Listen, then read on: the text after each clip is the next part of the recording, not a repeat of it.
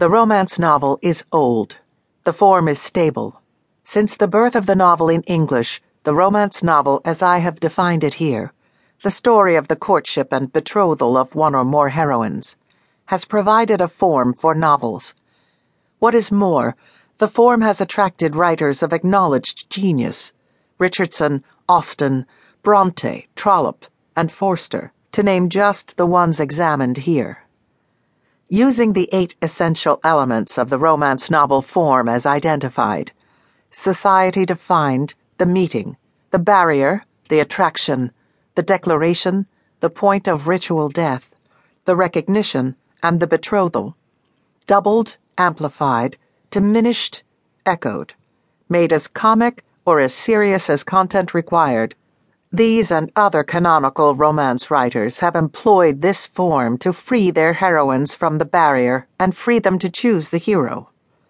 Joy and happiness, both for the heroine and hero, and for the reader, follow. Trollope, Forster, Richardson, Bronte, and Austen are in the literary canon and on required reading lists. The romance novels they wrote were bestsellers in their day.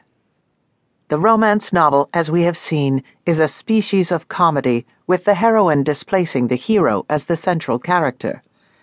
The great societal shifts toward effective individualism, property rights, and companionate marriage coincide with the rise of the novel in English.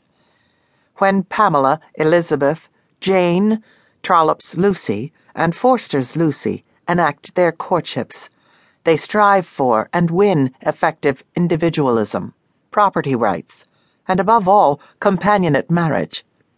The courtship novel, up to the 20th century, is the story of the heroine's struggle for one or more of these great goals. The heroines are varied: a lady's maid, Pamela; the daughter of a gentleman of the landed gentry, Elizabeth; a governess, Jane; the penniless sister of a clergyman of extremely modest means, Trollope's Lucy; and the muddled young woman who comes into her inheritance mid-novel, Forster's Lucy. The courtships are complicated. There are 2 proposals in Pamela.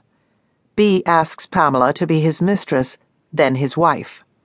In Pride and Prejudice, Darcy proposes twice, the first time in a painful, tone-deaf fashion to heroine Elizabeth, who has a headache.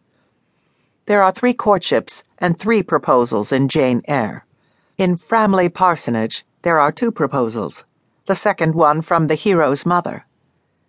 In Room with a View, the heroine is betrothed to the wrong man, whom she has trouble breaking up with, and whose name, appropriately enough, is Vyse.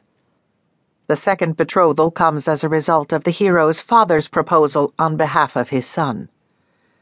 The heroine's and hero's struggles in each of these novels are not trivial, yet the tone in these novels is often light-hearted.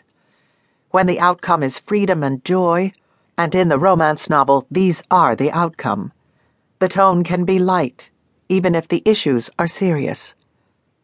In the 20th century, the romance novel becomes the most popular form of the novel in North America.